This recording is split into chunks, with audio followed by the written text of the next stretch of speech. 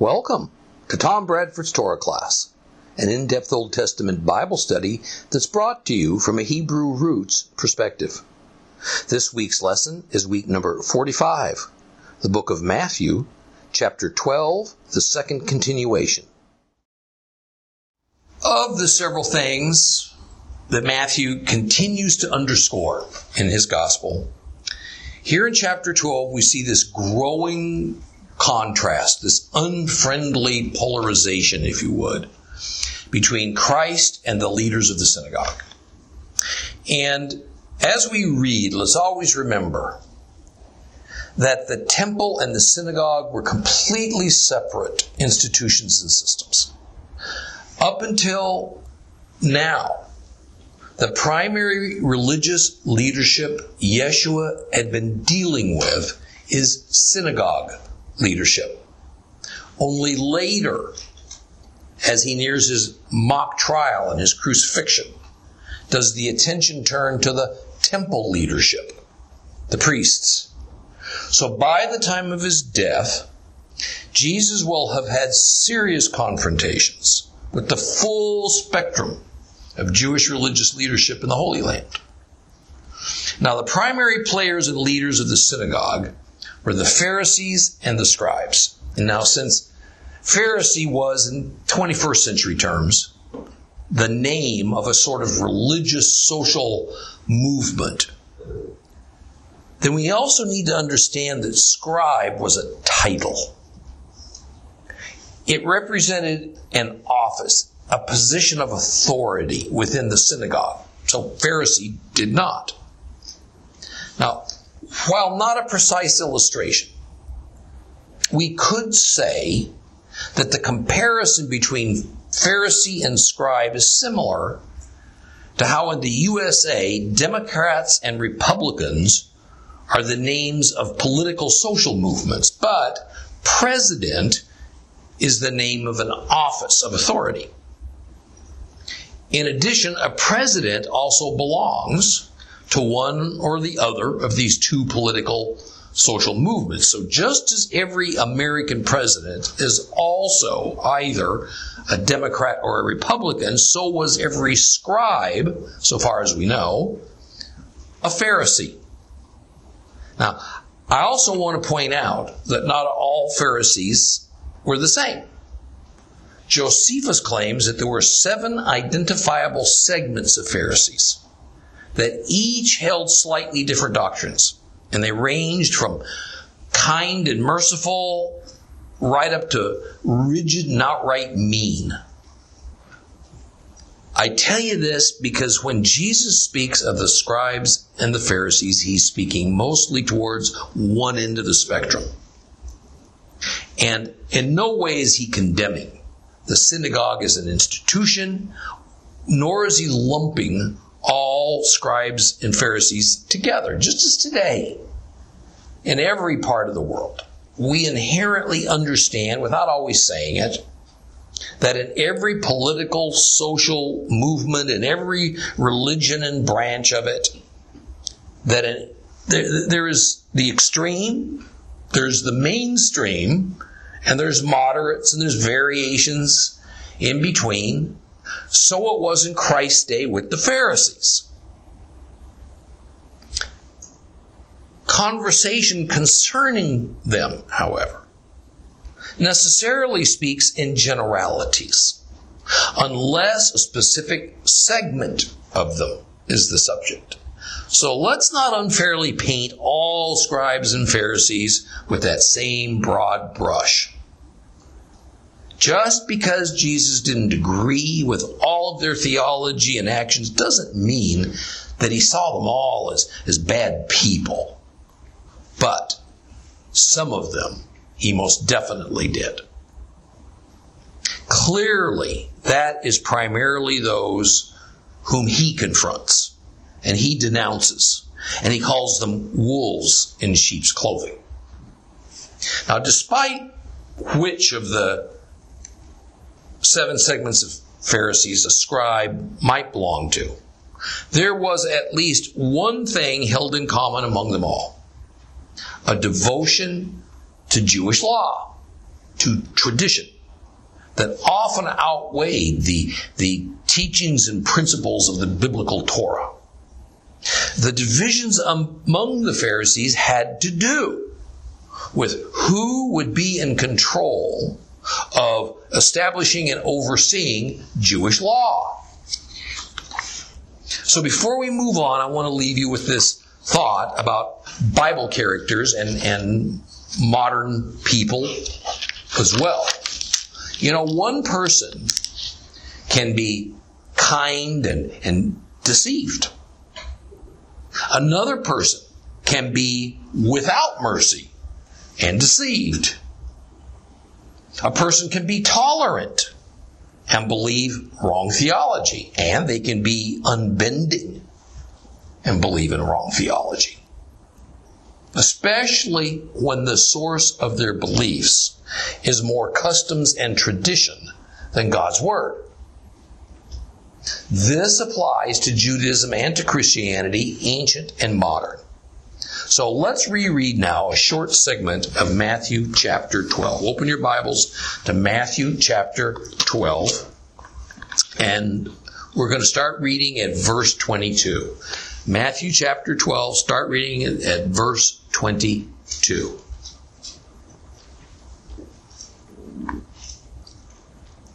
Then some people brought him a man controlled by demons, who was blind and mute.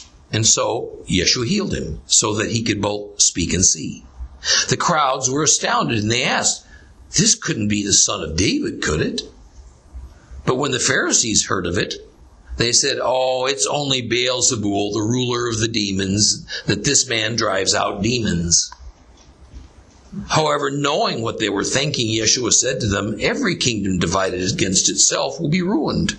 Every city or household divided against itself will not survive. If Satan drives out Satan, he's divided against himself. So how can his kingdom survive? Besides, if I drive out demons by Beelzebul, by whom do your people drive them out? So they will be your judges. But if I drive out demons by the Spirit of God, then the Spirit of God has come upon you." The four verses that come prior to verse 22 are of paramount importance to our faith. So we examined them rather thoroughly in the previous lesson. They are taken from the book of Isaiah. And Matthew identifies Yeshua of Nazareth as God's chosen servant that Isaiah also identifies as the suffering servant. In these verses, it is also announced that God's Spirit will be placed upon this servant, and that he is not being sent to condemn, but rather to bring justice to Israel, and even beyond, to include individual Gentiles and the many nations of the Gentiles. Such a pronouncement would have been an escalation in Yeshua's battle to restore and reform Israel's theology, especially to the more extreme Pharisees and scribes. Now, it made him the fulfillment. It made Yeshua the fulfillment of Isaiah's suffering servant prophecies. Now, we got to understand how controversial and radical that this would have been seen by most of the first century Jews that heard it. And then as the news spread, Jesus was no longer an unknown. His position as a miracle healer made him famous far and wide in the Holy Land. And yet it is not at all clear that Christ actually uttered those words from Isaiah, nor did any of his followers. In fact, Matthew does not say that he did or that they did. Rather, it's Matthew editorializing what Yeshua's many miracles and his dazzling and authoritative teaching meant. Verses 18 through 21 represent then Matthew's own conclusion that Yeshua was the fulfillment of Isaiah 4, 42, 1 through 4.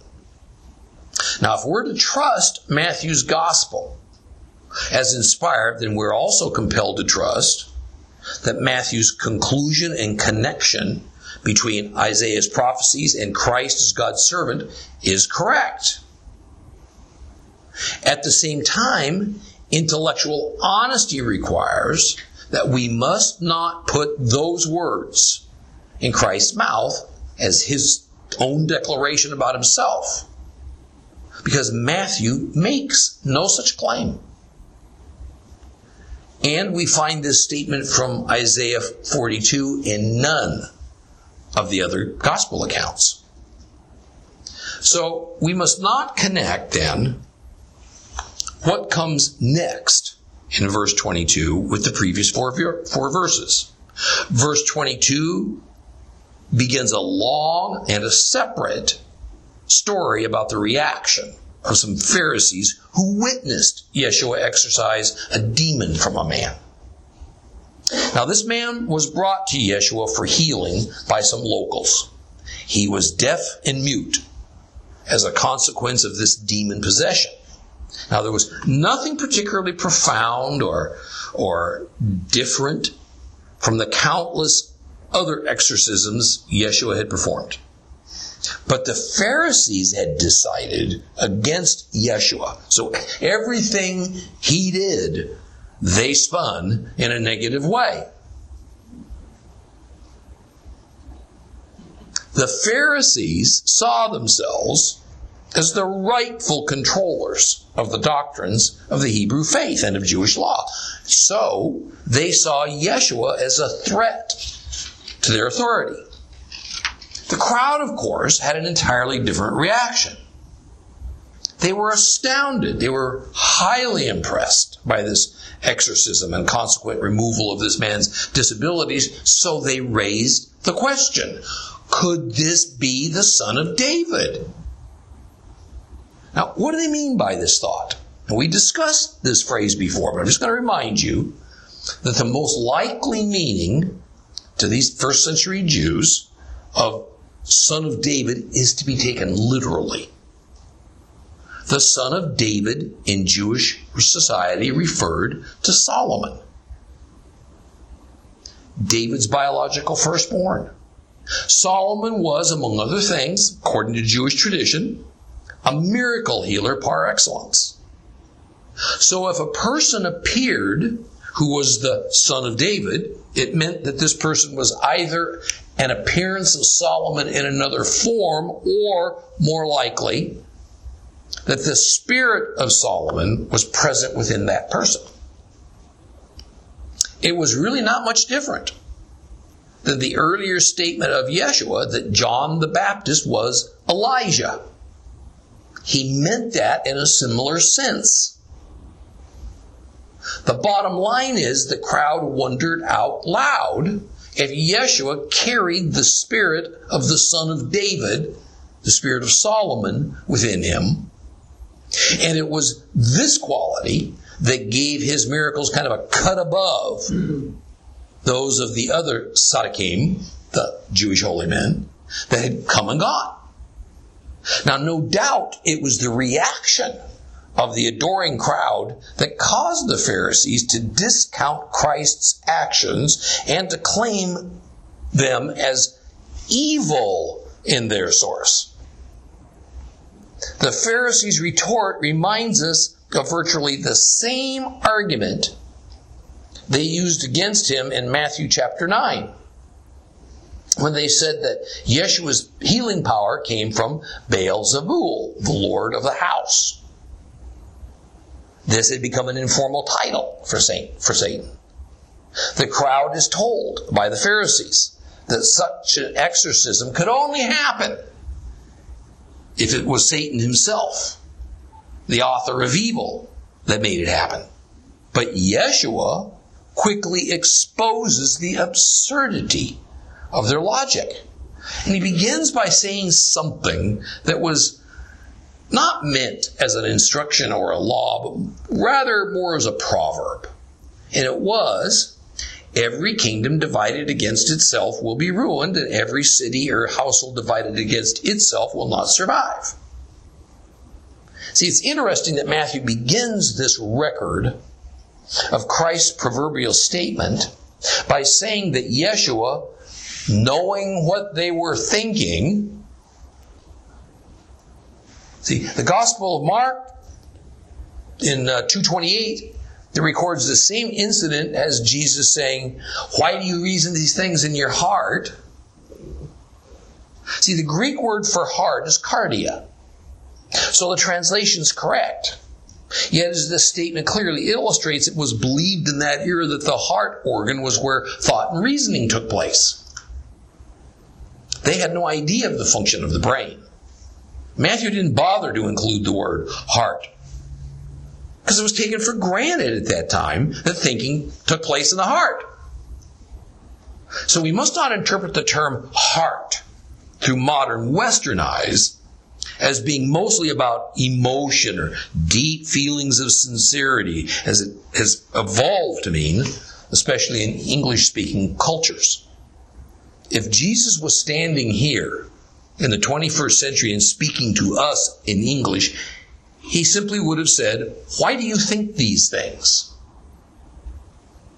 And of course, we would take for granted that thinking is just a function of the brain and the mind.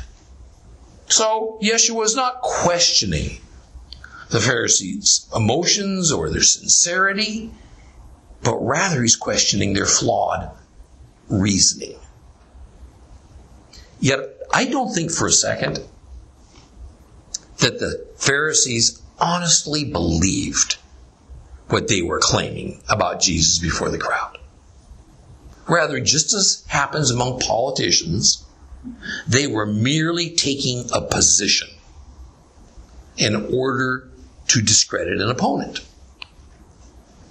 So I also don't think Christ's response was meant as much as a point of correction for the Pharisees so that they might actually learn from it, as it was a way to kind of neutralize their illogical remarks so that the crowds of ordinary folks might learn and not be deceived by the Pharisees. So now that Yeshua has made his proverbial statement, he makes a direct application. And since the proverb is true in nearly every imaginable circumstance, it follows that it cannot be true that Satan can or would drive out Satan from a person, thus making him divided against himself. Because if he did such a thing, Satan's kingdom wouldn't survive. Now notice how Yeshua calls Satan's sphere of authority a kingdom. Now it's important for us to notice that because the kingdom of heaven has recently arrived, the kingdom of Satan has risen in opposition to it. Yes, Satan has his own kingdom. And right now, that kingdom extends over the length and the breadth of planet Earth and into the reaches of hell. So, the kingdom of heaven, think about this for a moment. The kingdom of heaven was birthed within Satan's kingdom. Satan wasn't going to stand still for it. Thus, the world is in for a long-term battle royale. There's not going to be any compromise. There's not going to be any middle ground. Either God's kingdom wins out and Satan's is destroyed in total, or it's the other way around. People of faith who read their Bibles already know the outcome. Even though I think we kind of look around us today and can't help but wonder. This is why Yeshua tells us later in the book of Matthew, in Matthew 24:13, but whoever holds out till the end will be delivered. Again in Revelation 2:10, we read, don't be afraid of what you're about to suffer. Don't be afraid. Look, the adversary is going to have some of you thrown in prison. It's in order to put you to the test. And you will face an ordeal for 10 days. That will remain faithful, even to the point of death, and I will give you life as your crown. Thus, Christ's instructions to his followers, to us, is very simple. Hang in there. Trust him. No matter all the catastrophe and the evil and the chaos that seems to envelop this world. For one reason, this is not the sign of the end. Make no mistake, we are in for an all-out war to the bitter end. And we are to be heaven's warriors on earth. We can't sub this one out, folks. We can't kick this can down the road. We're going to have our glorious victories. We're also going to have demoralizing defeats. That's the way of all wars. But in the end, even what seems like obvious defeat, God will use for ultimate victory. You know why? The game's fixed. The outcome's already predetermined. When the final buzzer sounds, we win. Because God wins. Now, as believers, if we have the attitude that Yeshua expects us to have, then there is only victory for us. Even though that may not be our personal experience on earth at the present. This was his attitude, even in his final hours as he was headed for the cross. It has to be ours as well. Now, Yeshua in verse 27 turns the tables on the Pharisees. He says, using impeccable logic, well, if he is driving out demons by means of Satan's power, then by what means do they drive out demons? Wouldn't logic dictate that it has to be the same for the Pharisees? I mean, the same actions resulting in the same effects must have the same cause. And it cannot be that good comes from an evil source. Notice that Jesus more or less confirms that these Pharisees also have conducted successful exorcisms. So to apply Yeshua's logic in reverse, if the Pharisees claim that it is the Spirit of God that gives them the power to remove demons from people, then it can only be that the source of Christ's power is also God. Now, a little puzzling, I think, is what Christ means at the end of verse 27. When he says, so they shall be your judges. Now, since all versions and translations render the Greek essentially the same, it seems that to make sense of this statement, it works better to take the concept of judges in the context of judgment. That is, at the end of days, when the great judgment happens, then those who have been released by Jesus from the power of demons and presumably saved will be the judges against the Pharisees who claimed that it was done by the power of Satan. I mean, it's hard to know whether this is meant literally or rhetorically. Nonetheless, the primary point is clear. Obviously, the claim of the Pharisees against Yeshua is not only false, it's absurd on its face, and it reveals a very dark agenda in them. Verse 28 makes another startling claim. Yeshua says that if he is able to drive out demons from persons, then this is proof that the kingdom of God has arrived. Now, I cannot say what percentage it is, but it seems to be the majority of Bible commentators that have serious doubts about whether these words actually are from Yeshua, from Jesus, or not. The reason is that he's already admitted that the Pharisees have successfully accomplished exorcisms. But apparently that is not necessarily a sign that the kingdom of God has come. See, we must notice that it's not a general statement about exorcisms, but rather Jesus is saying when he drives out demons by the Spirit of God, it means the kingdom of heaven has arrived.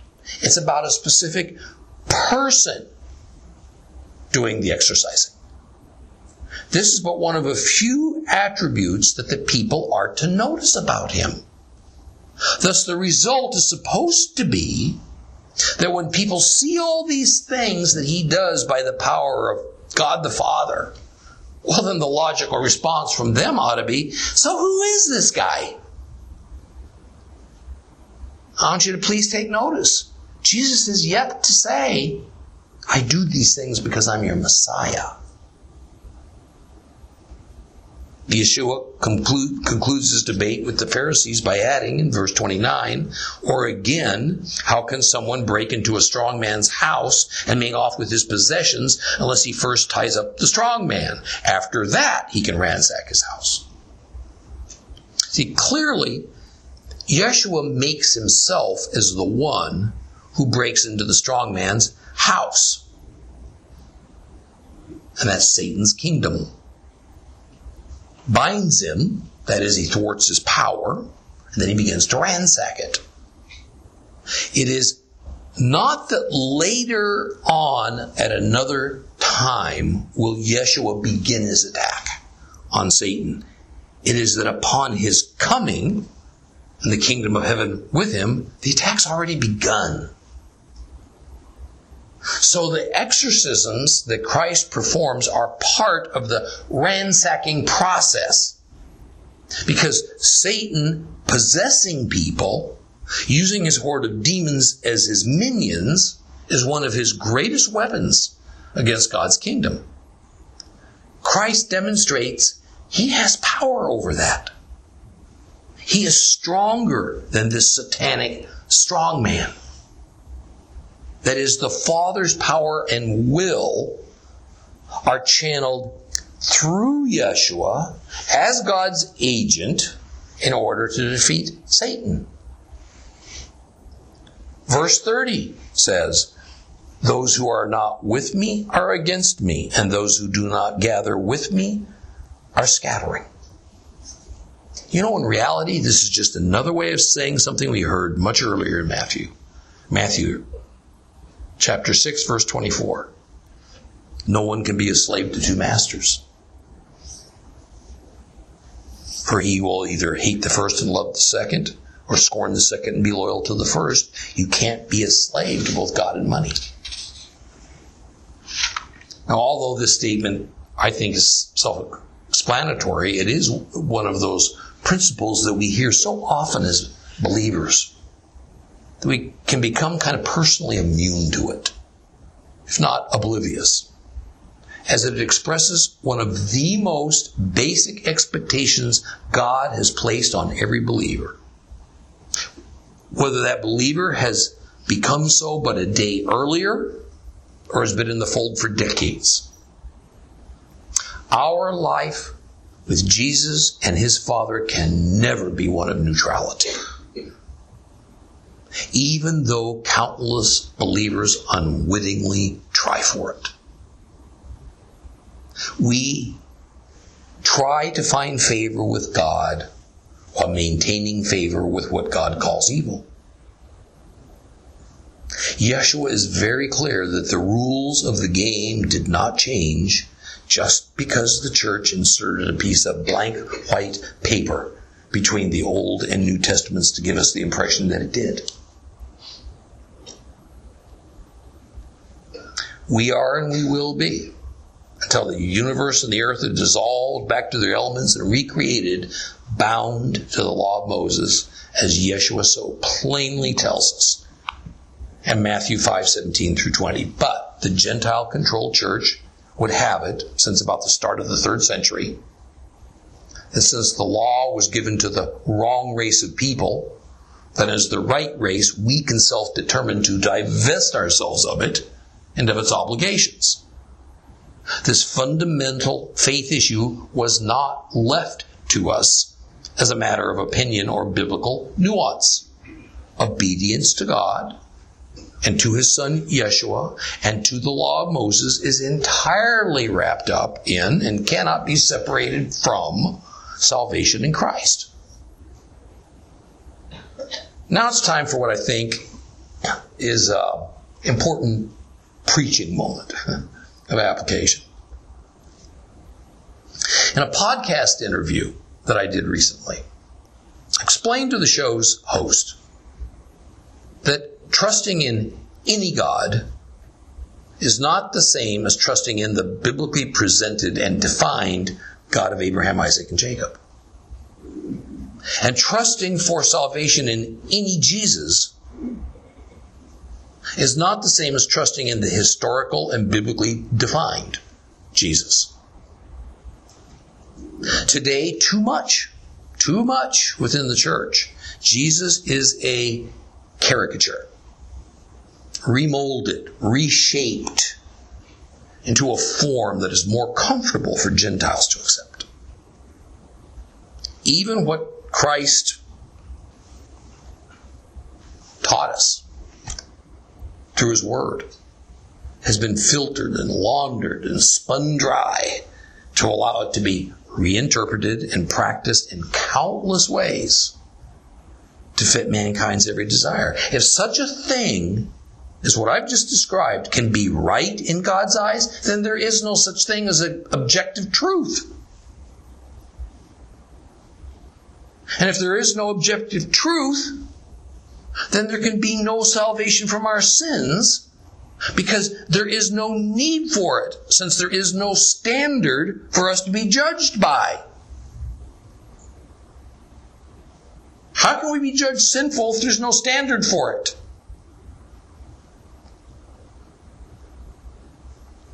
The law of Moses must continue to exist and remain in force, or we have no means by which to determine right from wrong, good from evil. When in verse 29,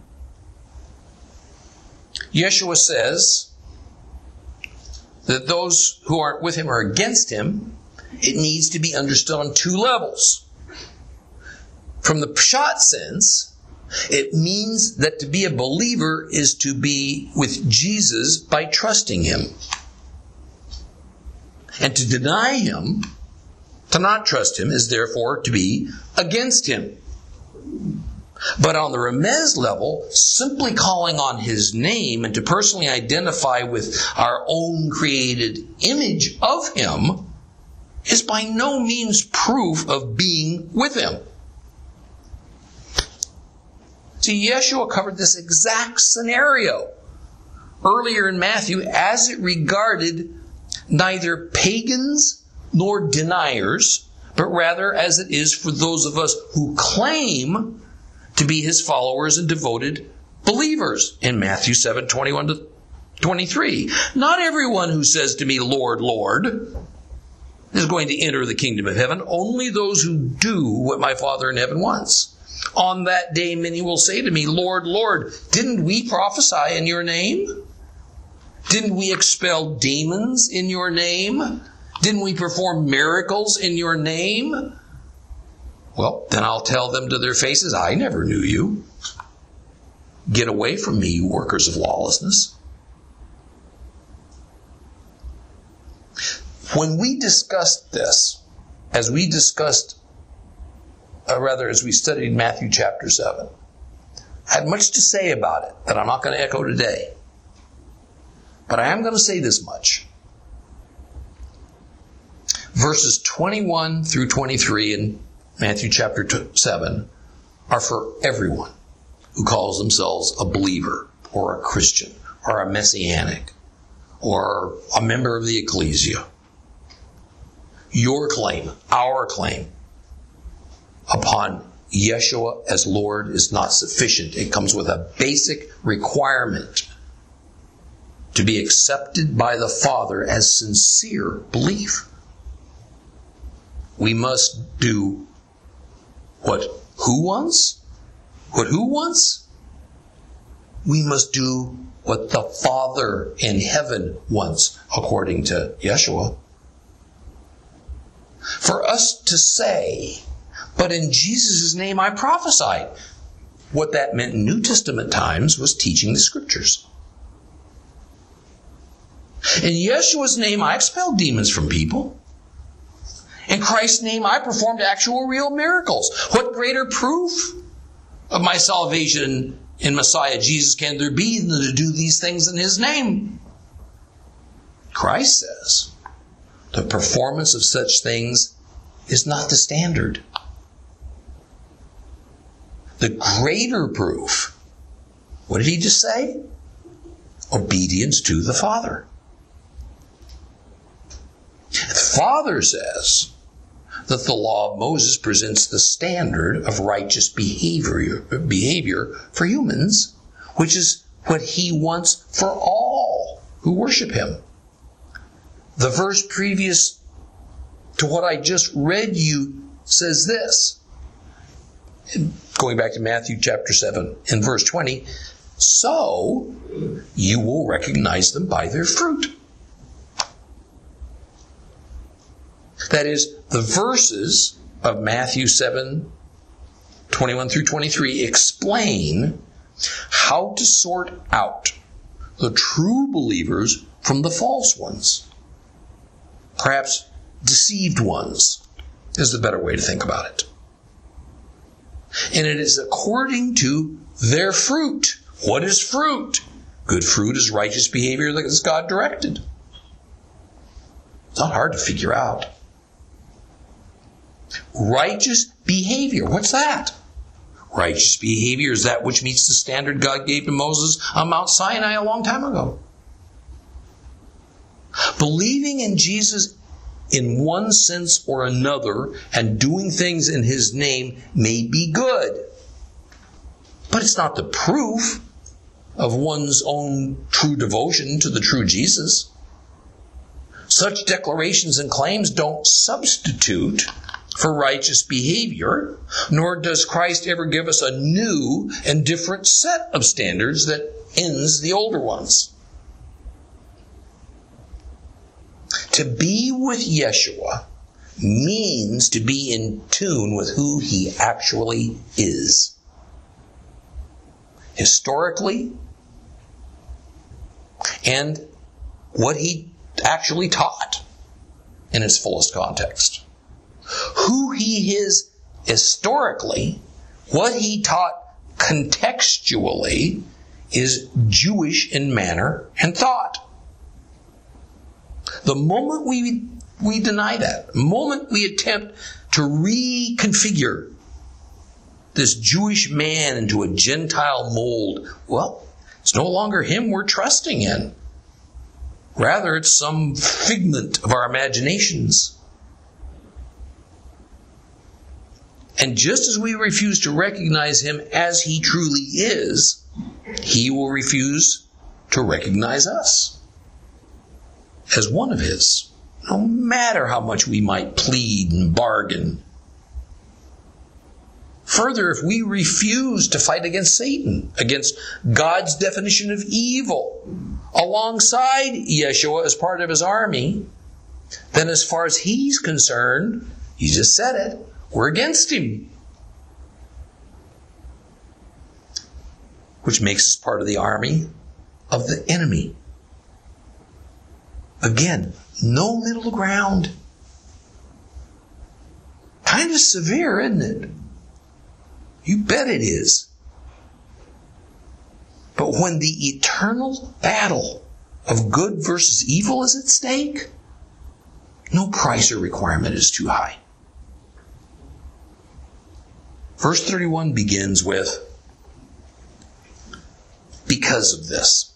Other versions say, therefore I say to you. The point is that it is what Christ has just said in this scene that sets the stage for what he's about to say now. And what he's about to say are dire warnings. And the first warning is this: people can be forgiven any sin and blasphemy. Now, probably Christ is directly referring to what the Pharisees have just falsely said about Yeshua getting his power from Beelzebul to heal people, to expel demons. But the blasphemy of the Holy Spirit is not forgivable. Now, notice the continuing divisions of power and authority. Yeshua speaks about between God, the Holy Spirit, and himself. He identifies the three entities. I am certain that you've heard any number of explanations about what this all means. So what exactly, then, is blasphemy of the Holy Spirit? I don't know that I can necessarily solve this challenging statement, but to approach it, it first helps to understand what the law of Moses has to say about sins and their consequences. In the law of Moses, sins are divided into two main categories: forgivable and not forgivable. Forgivable means that a properly done ritual sacrifice of atonement on the temple altar, coupled with sincere regret and repentance, pays the price that God demands from the sinner. Unforgivable means no sacrifice of atonement can pay the price. It's simply beyond the sacrificial system to deal with it. Only the life of the sinner will do. Now, these unforgivable sins are also at times called high-handed. Other times, the two categories of sin are called intentional and unintentional. You can go back to TorahClass.com teachings on the Torah and get some extensive understanding of these designations. But in short, it does not mean on purpose versus accidental. Rather, intentional more means the most serious category of sins that are otherwise called high-handed, and they are therefore not forgivable through an animal sacrifice. These are capital crimes, such as murder and adultery. Thus, despite the Christian refrain that all sins are the same under God, a sin is a sin is a sin. Stealing a loaf of bread, well, that's no different than killing somebody, because they're both sins. This is refuted time after time in the Bible. Sins are indeed structured according to their seriousness, and so therefore are the consequences for it. So Jesus' statement in Matthew 12:31 about blasphemy rides upon this understanding. So just as a high-handed sin is always a direct, malicious, thought-out sin against God, then so is blasphemy of the Holy Spirit of God. One cannot do something against another human being, no matter how terrible it is, even murder, that amounts to blasphemy of the Holy Spirit. So another aspect of Jesus' statement involves understanding the difference between sins and blasphemies. Generally speaking, sins are acts against our fellow man, while blasphemies are acts against God. So what Yeshua is saying is that God stands ready to forgive our sins, and yet there are still limits as to what he will forgive. Verses 31 and 32 work together in parallel. Because of this, I tell you that people will be forgiven any sin and blasphemy, but blaspheming the Ruach HaKodesh, the Holy Spirit, will not be forgiven. One can say something against the Son of Man and be forgiven. But whoever keeps on speaking against the Holy Spirit will never be forgiven, neither in the Olam Hazeh, that's the present world, nor in the Olam Haba, the future world. See, here's the thing. Despite the fact that there are sins of human against human in which altar sacrifice will not atone for them, the coming of Yeshua and the kingdom of God has provided for a higher and better justice. There is no sin of human versus human that sincere trust in Christ, together with sincere repentance, cannot be forgiven. Now, repentance does not mean sorrow or regret. It means positive change by actively turning away from those sins. In fact, says Christ, one can speak against the person of Yeshua, and that of itself may be a form of blasphemy, but it is not necessarily a disqualifier for eternal life. However, there's a fine line in all this. And exactly where that line between forgivable sins and unforgivable blasphemies is, it can be awfully difficult to find. See, it's one thing to say some unkind things about Yeshua, even to disagree with him on some things, which might be rather foolish, but still doesn't condemn one to hell. But it's quite another to slander the work of God's Spirit to save. Now, I don't know when slander of Christ becomes slander of the Holy Spirit, but apparently it can.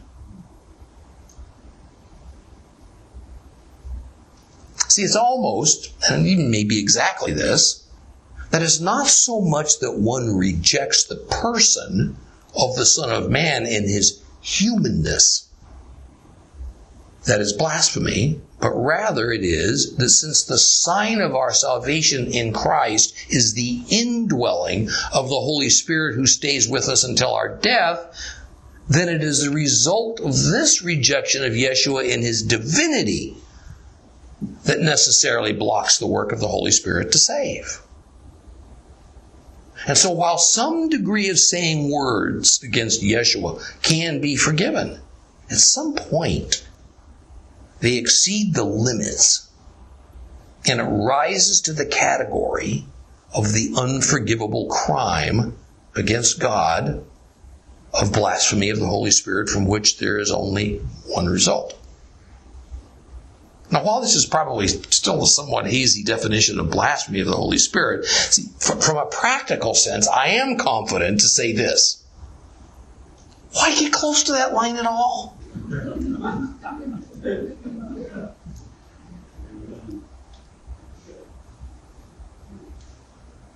You know, I'm going to tell you a story. Years ago, Becky and I were in Alaska. And our dear friend, a really crazy bush pilot, flew us up to a glacier that was 10,000 feet in altitude. And we landed on it. And he said, now I want you to know something. He said, right over there is a crevasse. He said, you can just kind of barely see it from the snow line. He said, now some of you are going to be tempted. You want to walk over and see it. Don't do it. You know what I mean? And boy, that was tempting. Oh, how do you not? But I guess that's the point. Why tempt God to classify you as a blasphemer of the Holy Spirit with a consequence of eternal damnation when it just doesn't have to be that way? Why go near that crevasse? And really, I think This is Yeshua's intent and meaning. See, this is not some issue of the finer points of the law that he has brought up. This is not about somebody, sincerely wanting and valuing salvation, but just missed it by a hair's breadth. That's not what this is about. This is about blatant denial of God's will and his plan to redeem and to save through his Son that becomes this overwhelming, unquestionable allegiance to the opposition of the kingdom of heaven.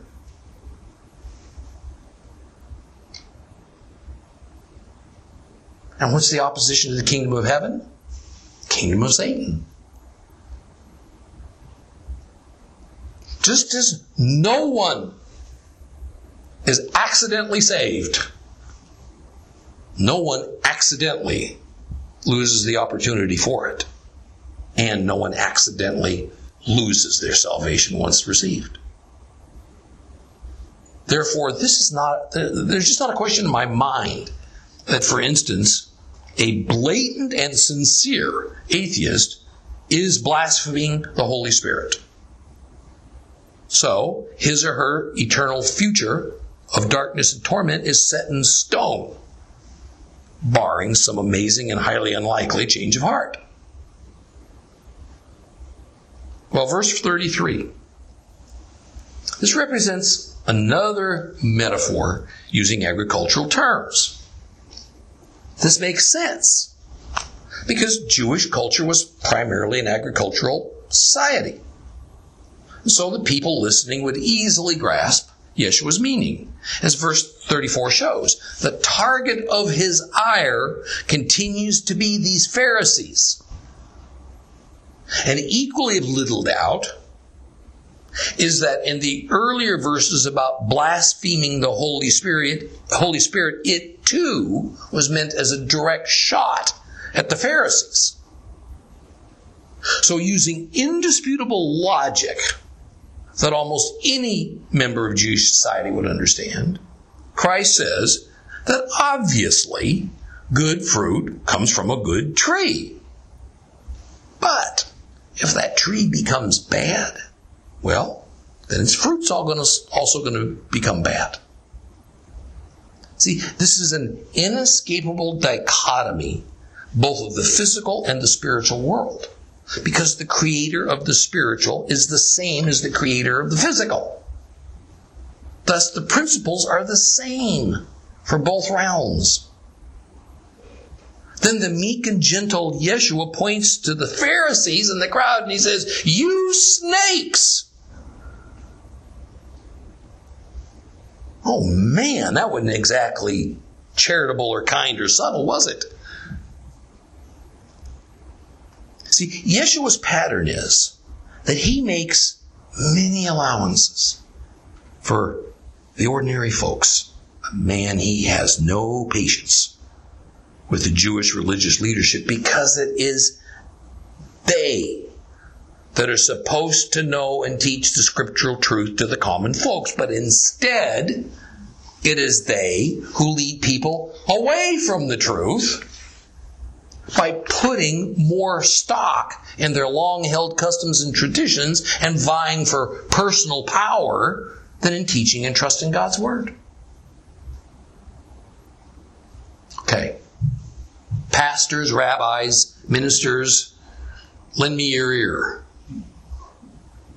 I hope we all heard this. See, it's so very easy to get tied to denominational or organizational doctrines, some of which, that as it turns out, don't really square with an intellectually honest and in-context reading of the Bible. Now, we, of course, want to protect our jobs. So, in turn, we protect the doctrines. Now, sometimes it is that we've so wed ourselves to believing certain interpretations and have sold it to others for so long, we can't bring ourselves to admit that maybe we were wrong. Perhaps it's fear that our congregation will think that if we admit we were wrong about some things, then if we change what we believe, why would they believe anything we say? See, I can tell you from experience that an occasional admission that we don't know everything, that over time God can teach even the oldest of dogs new tricks about His Word, if we're open to it, kind of tends to make us more human and authentic and accessible to our congregation. They learn that we remain teachable. And we continue in our pursuit of truth. And we would rather accept the consequences of admitting previous errors than covering it up, so that we don't risk our reputation as fountains of biblical knowledge. But to those denominational pastors who might be listening, I realize and I sympathize that your situation is definitely harder. You probably are, required to faithfully adhere to a certain set of doctrines, or else you could be let go. Perhaps have your ordination revoked. And I can only offer this comfort to you. Our devotion to God and to His truth must always be higher than our devotion to customs and traditions and to the rules of human institutions. When we make our devotion to God as our highest aspiration, by doing what is right and not what is safer and easier, the rewards for it, even if postponed until we enter our rest, are going to far outdo anything we could receive from an earthly human religious institution. But equally, I don't ever want any of us to stand before God on Judgment Day and hear from Him that we knew the truth, but we withheld it from those who needed it and trusted us to provide it because we were afraid we might look bad. We'll continue in Matthew chapter 12 next week.